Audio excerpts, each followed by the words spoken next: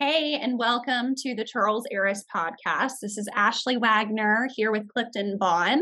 My background is I'm a vice president here at Charles Aris. I've been with the firm for the last 8 years, and I lead our private equity, asset management, and financial services verticals within our strategy recruiting practice.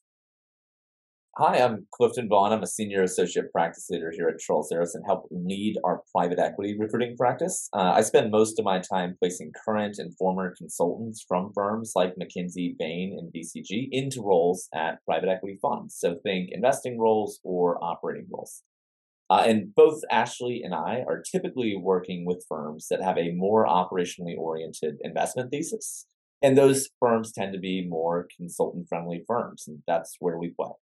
Love it. So, what we want to talk about today is really the state of recruiting, specifically for PE portfolio ops or value creation roles.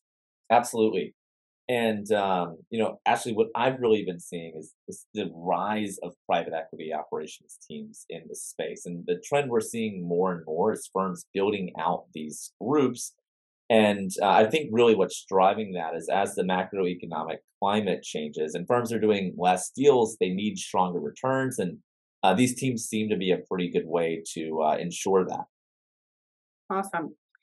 Yep, and what we typically see is that there tends to be like two schools of thought for these groups, either generalists or specialists.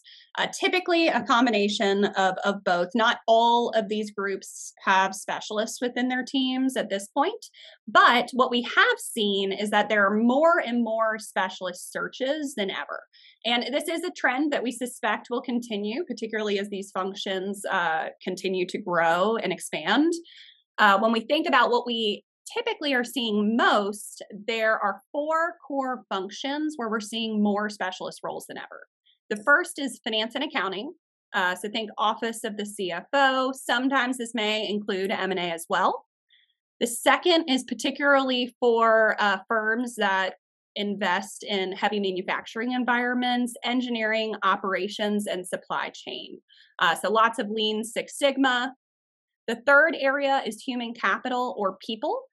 These are typically teams that we actually partner with quite often, whether it's recruiting at the fund level or for portfolio companies. And then lastly is transformation. And this is a trend we suspect will definitely continue, particularly over the next few months and or years, given the macro environment. So whether you're building or growing your portfolio ops teams and or looking to break into the space, again, we suspect these trends are going to continue to grow, and we look forward to being a resource for you as that continues to happen.